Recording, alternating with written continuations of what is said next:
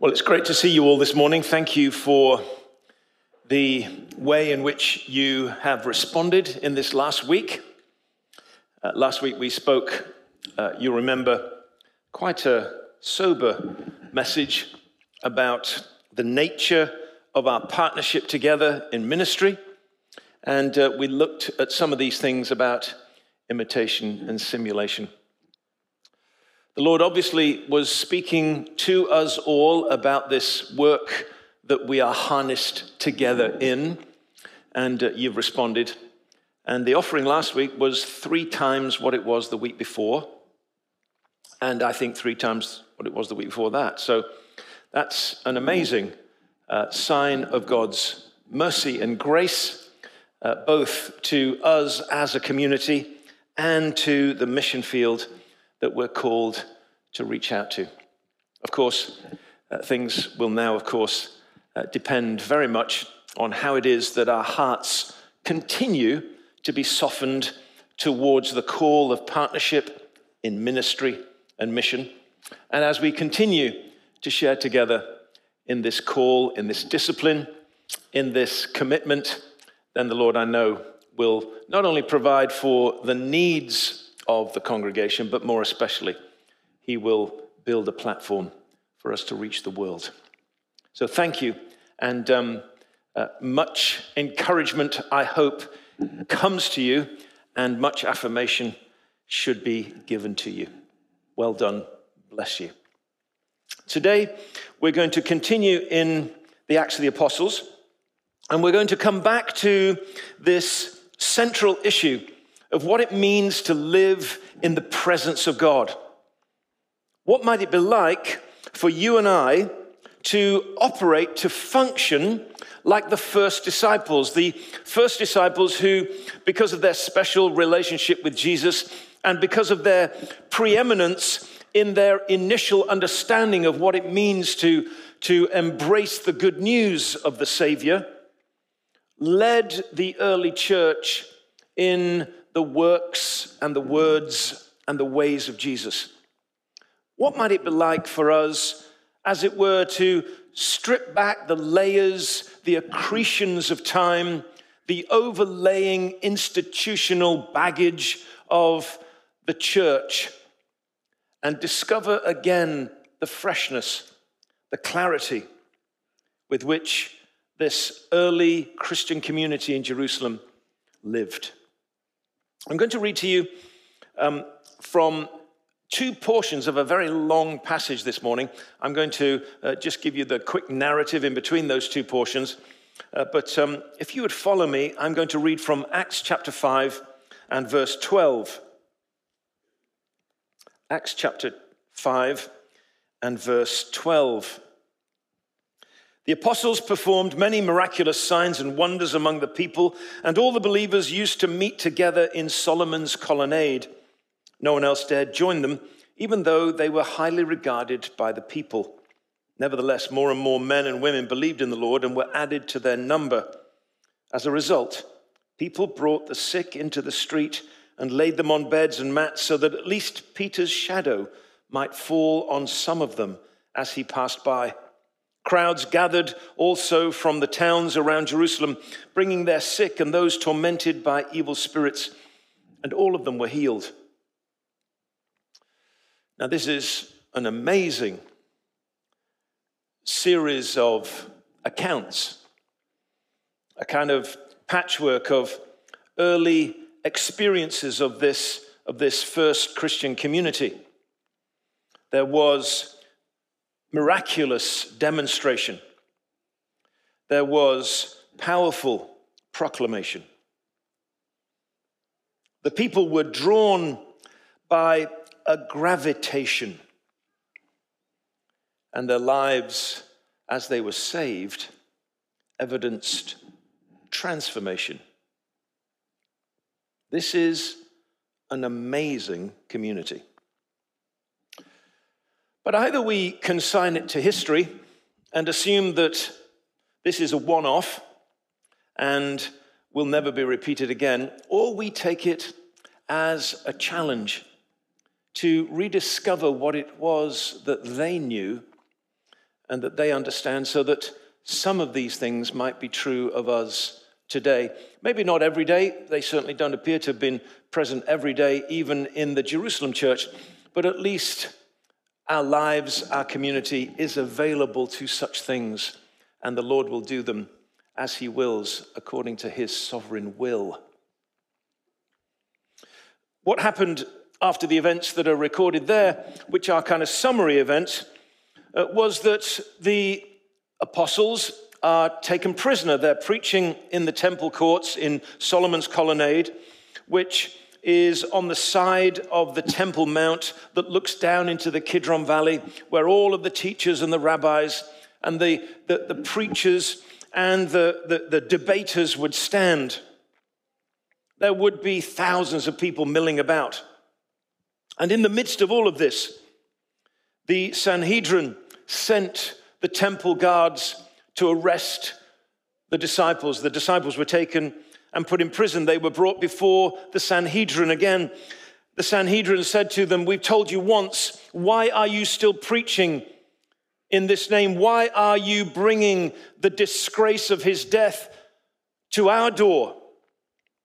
And with great boldness, Peter says, "We must obey God and not you, because it's impossible for us to stay quiet, having seen and understood all that we have seen and understood." The Sanhedrin, of course, wanted to put an end to them. But Gamaliel, the great teacher of the Apostle Paul, when the Apostle Paul was known as Saul, a boy, Gamaliel stands up in the Sanhedrin and says, "You know, there have been various different groups that have emerged in Israel over these last few years, and none of them have come to anything. But mark my words, if this group represents something that God is doing, you're not going to be able to stop it. And if this group represents something of human origin, it will come to naught. So leave them alone and let them go." Now, how do we know that these words were uttered in the way that they were? My guess is simply this, that Saul, later known as Paul, was there, his young disciple, a man who just a few months later would be present at the trial of Stephen, one of the other leaders of the early church, giving an account of the internal machinations of this group of Machiavellian leaders. Gamaliel's word wins the day. They don't want to let the disciples off scot-free, so they flog them, probably with the 39 lashes. And the apostles leave their presence rejoicing that they've been able to suffer disgrace for the name. For the name. They're delighted that their identification with Christ is such that Jesus has deigned to allow them to embrace his walk and his ways to such a degree that they, like him, suffer at the hands of evil men. It's kind of authentication, it's validation to them from him.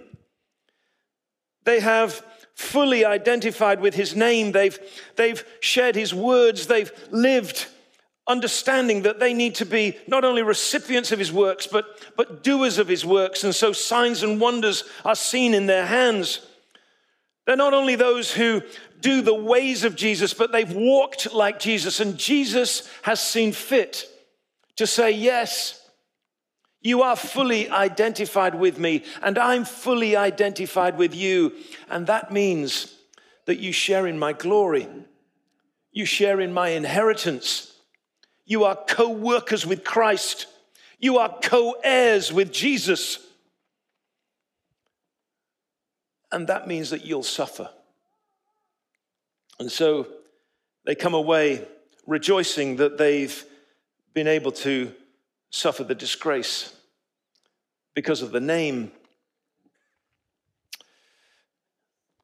And then it says this, verse 42, day after day. Now notice that. That can either be an indication of monotony or an affirmation of consistency. You decide which one. Day after day, in the temple courts and from house to house, they never stopped teaching and proclaiming the good news that Jesus is the Christ. Day after day. Day after day, they do the thing that they were said to have done on the day of Pentecost. Acts 2:46 says, every day in the temple and in their homes, there was a continuum of life. There was a gathering and there was a scattering. There was a place of celebration and worship and teaching and inspiration at the temple in Solomon's colonnade, which we as a church represent in the Sunday gathering, here in-house and online. And in their homes, in their extended families, the Greek word oikos, meaning household. In their households, these networks of extended families were the place where the apostles, the leaders of the church, were functioning. They were functioning in the gathering and the scattering, in the temple and in their home on the day of Pentecost. And here, months and months later, they're beaten, bloody, by the Sanhedrin. They're delighted that they can share in the disgrace of Jesus. But there is a default mechanism. There is a pattern that they fall back into. And it's not because they're legalists. It's not because they're committed to monotony. It's because they're smarter than you and me.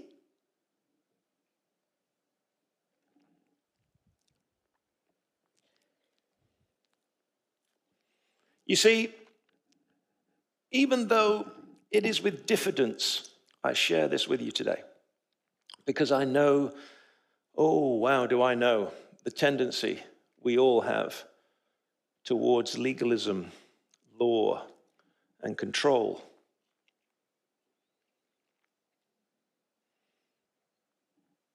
There is a pattern that is the platform for the presence of power. There is a pattern of life that is a platform on which and through which the presence of God is able to mediate his power. There's a pattern that is a platform for the presence of his power. And what is the pattern?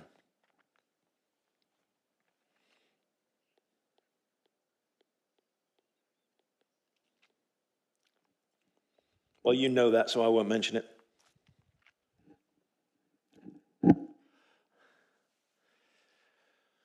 What's this pattern? What's this pattern that is the platform for the presence of God's power? Maybe you don't want to know. Maybe you're content to live a kind of mediocre Christian life. I mean, most people are, aren't they? Kind of go to church, do their 1 hour a week, hope that the kids will get to heaven, and just kind of muddle through. Isn't that what everybody else does? So maybe you don't need to know how to live in the presence and power of God. Maybe you're just content to function like everyone else. Or maybe you'd like to live above the level of mediocrity. Maybe you'd like to be an eagle instead of a turkey.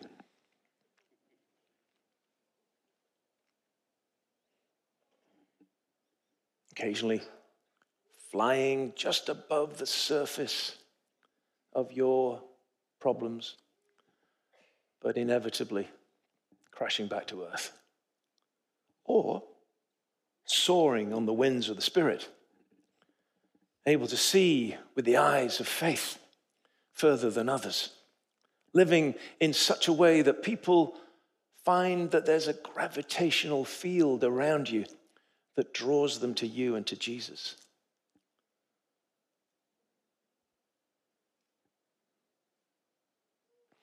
If you want the latter of those two options, then listen carefully. If not, I hope you wake up refreshed.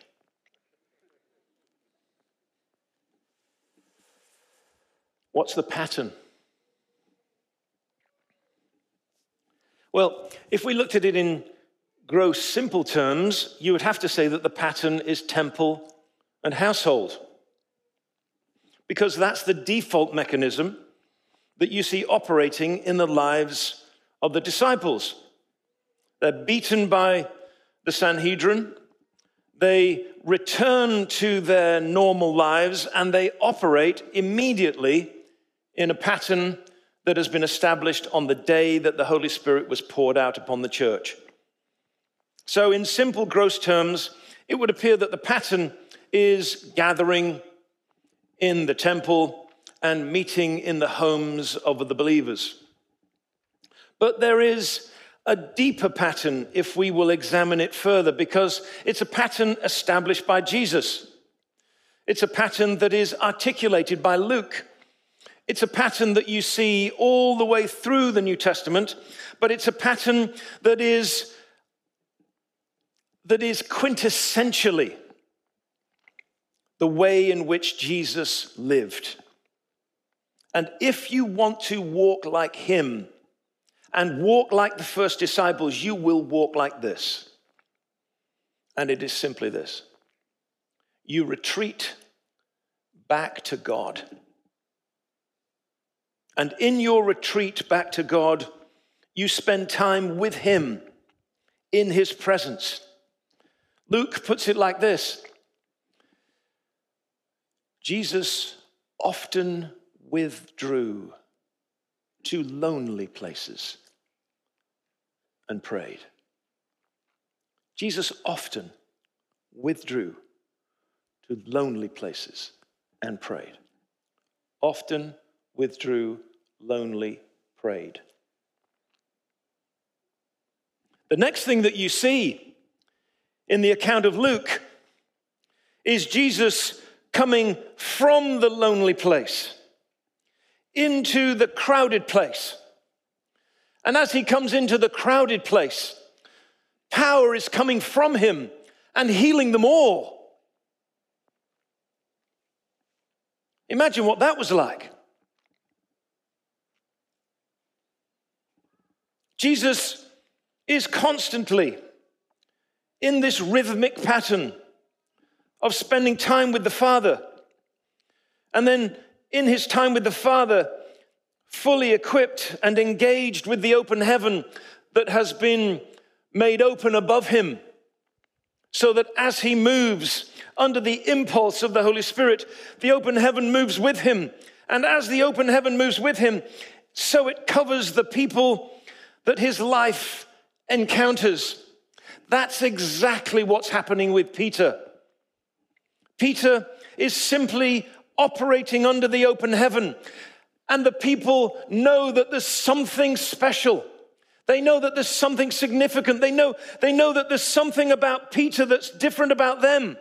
And if only they could come into his proximity, they don't even have to touch him. If only we could come into his proximity, if only we could come into his orbit, the power of God would do the thing that only the power of God can do.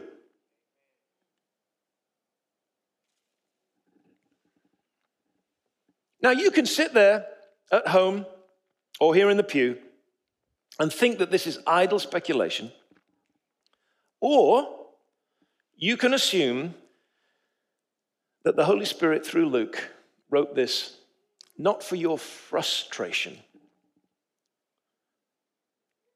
but for your edification.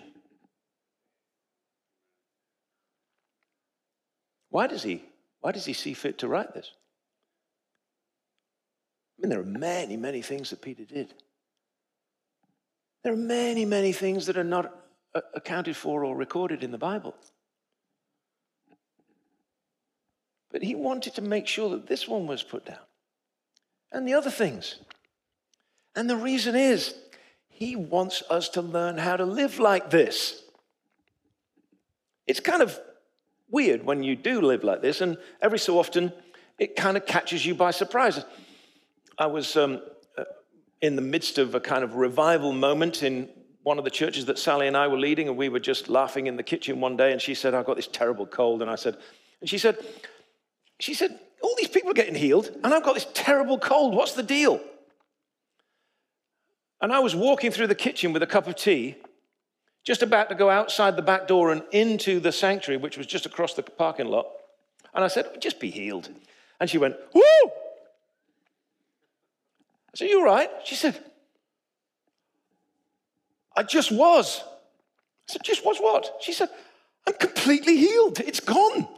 I said, what? I'm not sure you're allowed to do it that way. I didn't pray or anything.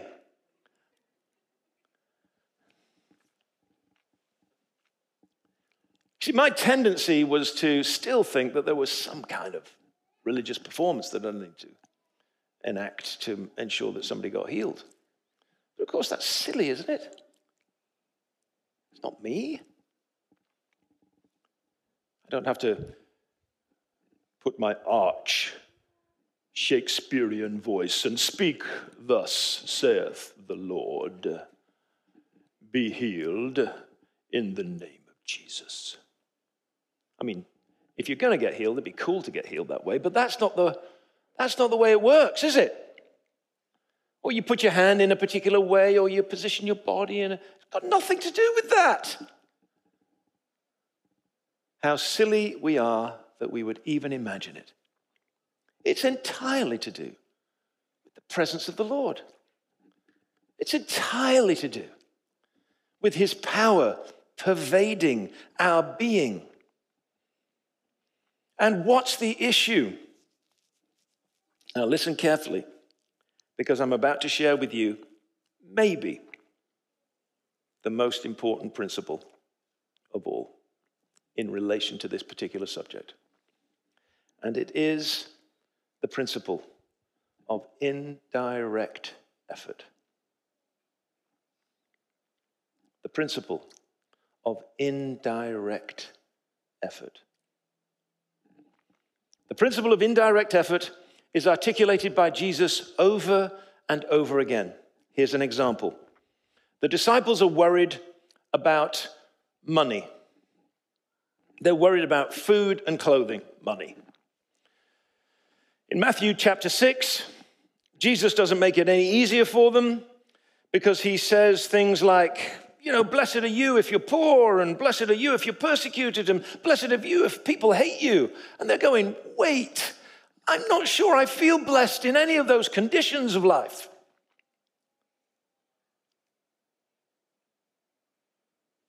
And they can feel the anxiety rising in them. And Jesus says, feeling anxious? Feeling afraid? Are you worried about where you may get your next meal from? Are you worried whether your children will go naked in the street? And then he says, look at the birds of the air, look at the flowers of the field. And then he gives the principle of indirect effort. Seek first the kingdom and his righteousness, and all these things will be taken care of. Get it? 2 people got it. And they were over here. Did any of you get it? Oh, some of you do. Oh, that's great. Okay, so indirect effort. Does everybody get it? So you're focusing here, and something's happening here. Now, normally what we do is we focus here, and we hope that what we're focusing on happens. Don't we? The problem with that is that we tend to be self-centered, self-oriented, self-directed people. And so we don't know whether what it is that we're looking at that we're so focused on is actually the thing that we need. It's simply the thing that we want. Jesus says, your heavenly Father knows what you need, and he will give them to you. So seek first the kingdom and his righteousness, and all these things will be added to you. Now, that principle of indirect effort is the most important principle that you will ever learn in relation to the presence and the power of God. Because if you look for the presence and power of God, it will be like chasing the soap in the bath. Ever tried to chase the soap in the bath? Especially when you've got suds on top of it. Aiden, he thinks it's awesome. So you've got suds on top of the bath, maybe a candle burning.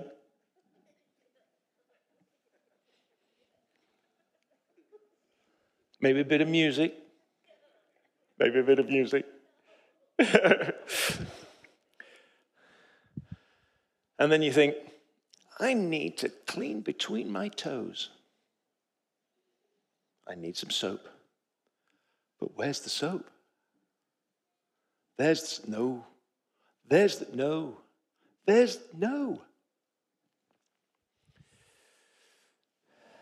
same is true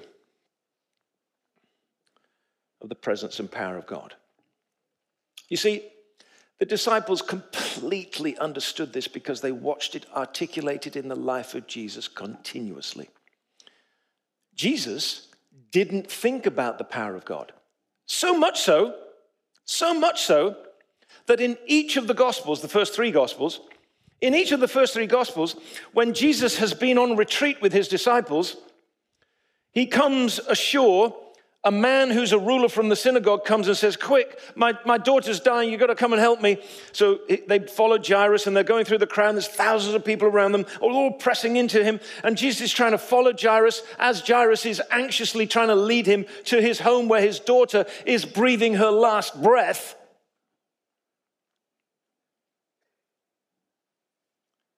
And someone in the crowd reaches out and touches the edge of his robe. And Jesus stops. Now you have to listen carefully to what Jesus says next to understand the nature of power. Because it has nothing to do with us straining for power. Jesus says, who touched me? Peter said, Lord, the crowd is pressing in on you. What do you mean?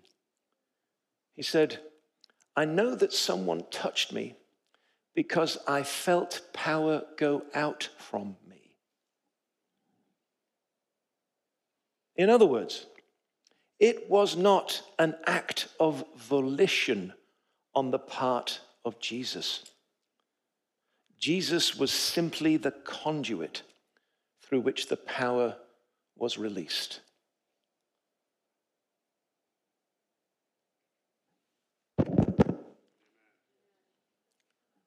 Yeah? Jesus didn't heal the woman out of volition. The power came through him because he was the conduit of power. Now, if you're the conduit of power, what's the issue that you need to deal with? If you're a conductor of power, what's the issue you need to deal with? Connection, yeah. Then what? Distribution at the far end, yeah. What about so think of it as a cable. Okay, we plugged it in, and we've got distribution at the far end. What if you think about the cable? You're the cable. But what's the issue that you have to think about as far as the cable's concerned? Say that out loud. Everybody say that. Resistance. Say it. Say it again. Say it one more time.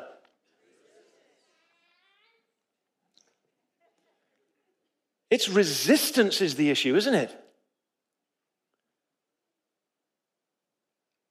You see, this is what Paul says.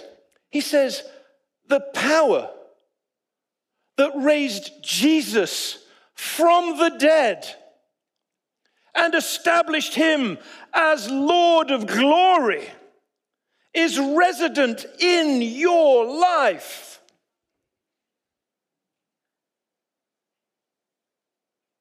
Can you have any more power?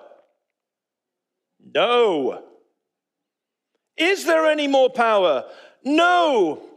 Is this the greatest power? Yes. Is this the power that can fling galaxies into naked space? Yes. And that power is resident in you.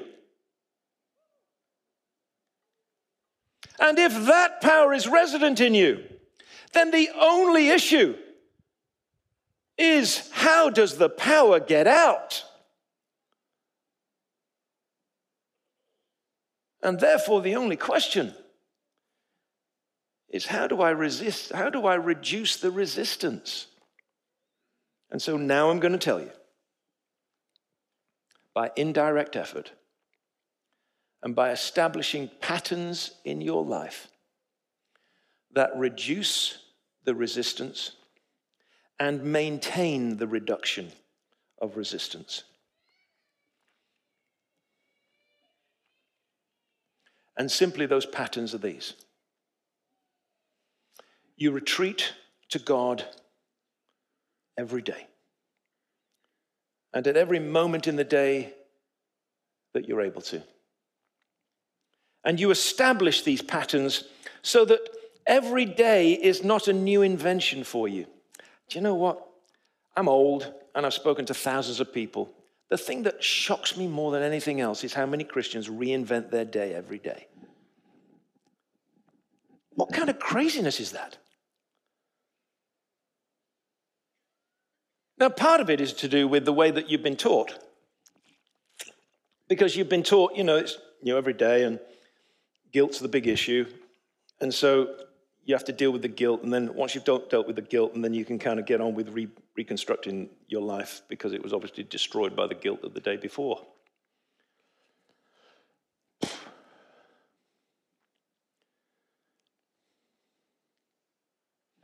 Except that the New Testament says something different to that. It says, I do the things I don't want to do, I don't do the things I want to do. Thanks be to God, there's no condemnation. So you don't have to reconstruct the day anew every day. His mercy is new every day. Not your world is new every day. His mercy is new every day. His grace is continuous every day. There is no condemnation at any part of the day. And so you can develop a pattern of life that allows you to key into the source of the power. You can, by the simple practice of structured patterns of spiritual engagement, reading your Bible, praying, reflecting, being in solitude, fasting. Fasting is simply saying no to the other voices in your body that would conspire to prevent you hearing the voice of God. That's all that fasting is.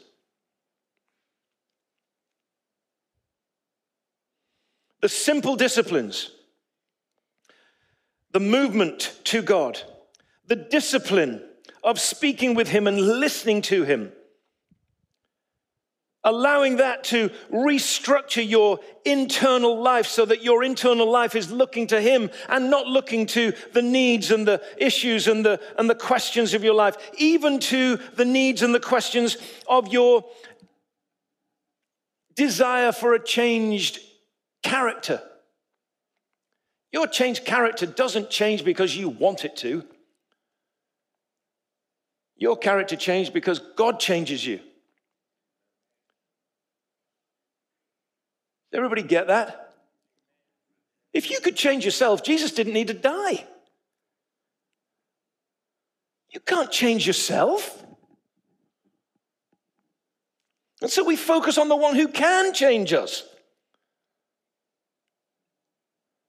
So often we're picking around. We're picking the scab over and over again. Instead of allowing him to change us. It's indirect effort. We focus on him. And guess what? He does the work. And we learn through the patterns and the structures of our life that we're connecting to the source of all that we need. And as he adjusts us internally, he's removing the resistance so that all that he is can flow through all that we are to all that the world needs, because the other end of the pattern is that you engage with the world. That you allow your life to touch the world.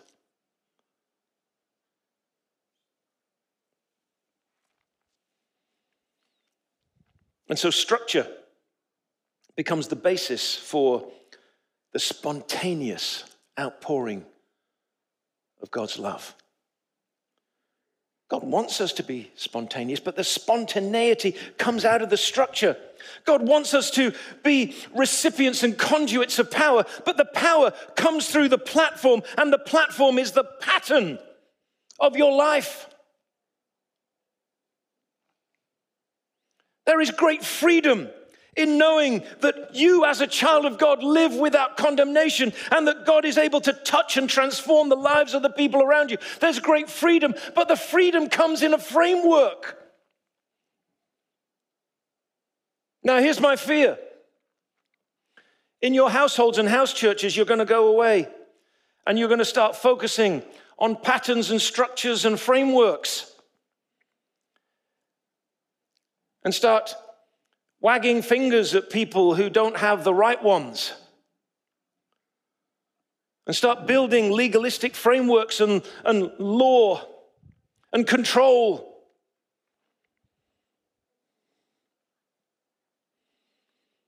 Because that will get you nowhere. If you want to be a turkey, do that. If you want to be an eagle, listen carefully.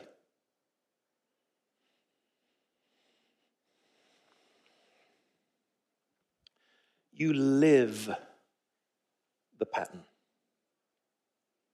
You live the structure. You allow the framework to be the integrated pattern of your life. So that you have a bad day and things go wrong and the boss at work's terrible and it kind of throws you off. But you've got a default that draws you back into the way of your life. And what is the way of your life? The way of your life is the word of Jesus. The works of Jesus. The ways of Jesus. That mean that you walk with and walk like Jesus. It becomes your life. It's not a checklist. It's not some kind of constant nagging voice that tells you that you failed. It's a pattern that sets you free. Let me finish with this illustration. Our family loves dogs. We have a dog currently that is, according to all accounts and testimonies, is the finest dog in the world. He's called Barnabas, and he has a ministry of encouragement. Now, sometimes his encouragement is overwhelming, and I have to tell him to stop encouraging me. But Barney is amazing. And he is the dog that replaced Charlie, and Charlie replaced Holly. The reason we called her Holly was because we decided we'd get a dog for Christmas. We didn't tell the children. Children were very small at the time. You can ask Rebecca about it. Kids were small at the time. And we'd heard that Mrs. Hopkinson's, who had a kennel, had the best yellow labs anywhere. They'd won the kennel prize. It's called Crufts in England. And she was on television with Pedigree Chum, because that was the sponsor of her kennel. And so she was like, she was the bee's knees, this lady. Amazing.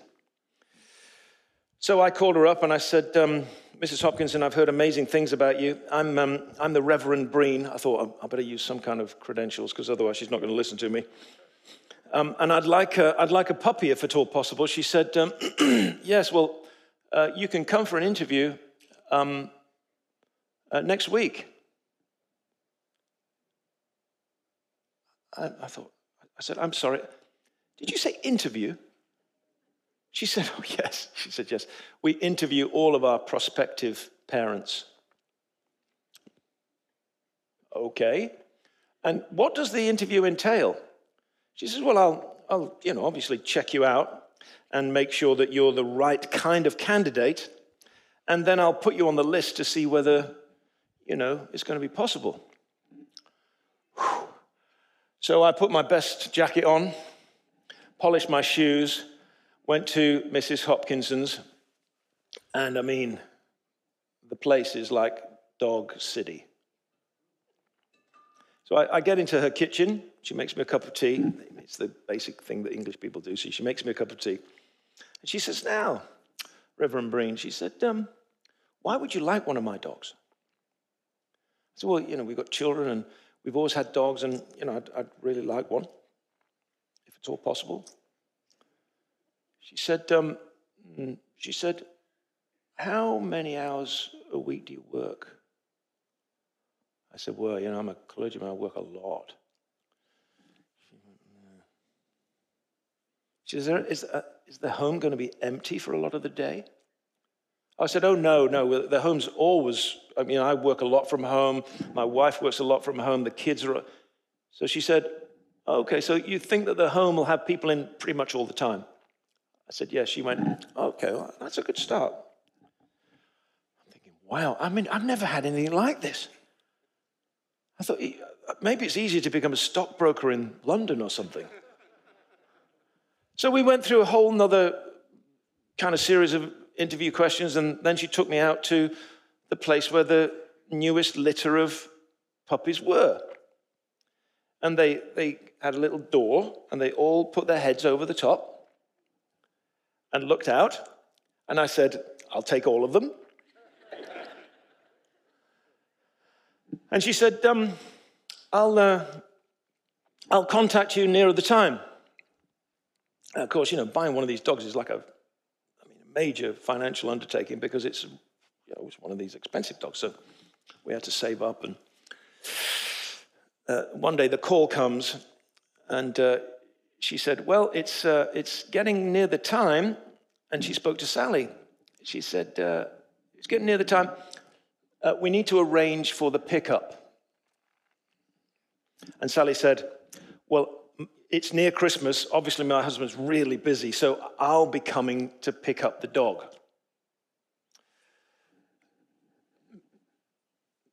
Mrs. Hopkinson was kind of quiet on the phone.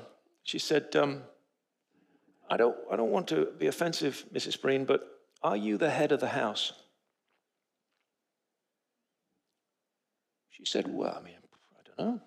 What do you mean? She said, well, are you the leader of the house? Sally said, I think probably all of us would agree my husband is. She said, well, I can't release the dog to you then.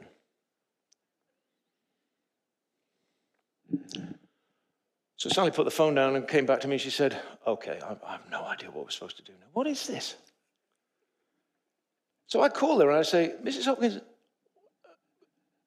my wife says that you won't release the dog to her. She said, well, I won't. There's lots of people who want your dog. You can't have it. I said, okay, just explain to me. She said, look, do you want Holly to be happy? I said, yes, with all my heart. She said, the only way for your dog to be happy is that the leader of the pack brings the dog with formality into the home and introduces the dog to the family in the way that I tell you. You'll never have to train her if you do this. I said, okay. It was like 2 days before Christmas. She said, now, I want you to come and I want you to bring a little snack and a t-shirt that you wore yesterday. I said, okay, I'm not arguing now. I get to the farm. I see Holly. She's the sweetest dog you've ever seen. She says, take the t-shirt, wrap her in the t-shirt, give her the treat, and put her in the base of the passenger seat footwell. She'll stay there. So I did that. And she told me that when I came to the home, I was to introduce her to Sally, and then each of the children in turn, and then go and stand in her bed, and then stand out of the bed and put her in the bed and show her where her bowl was. And she said, you'll never have to train her, she'll just do what you tell her. Now, I thought that this was all kind of mysticism and rubbish. We never had to train her. She just literally did everything we told her to do. It was amazing. And she was the happiest dog you've ever met. She was a Christian, everything. She used to come to church with me every day. She licked everybody in the prayer meeting. She had the funnest time of any dog ever. And every day that we'd take her to church, she would bark on the driveway on her way down to, she just thought it was the best thing ever. She had the most fun. Now, she used to steal from garbage cans and stuff like that. But that we put that on one side. She had a framework in which she could be free. That's what I'm talking about. She didn't have to think about it. She just did it. That's what we need. The reason that I pray in the morning with the people here every day is because that's what I've done for 40 years every day.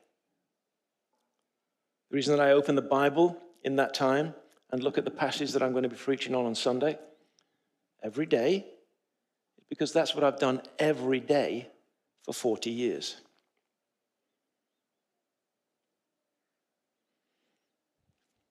And that's why the Lord is able to flow through the pattern, because it's the platform of the presence of his power. Let's pray.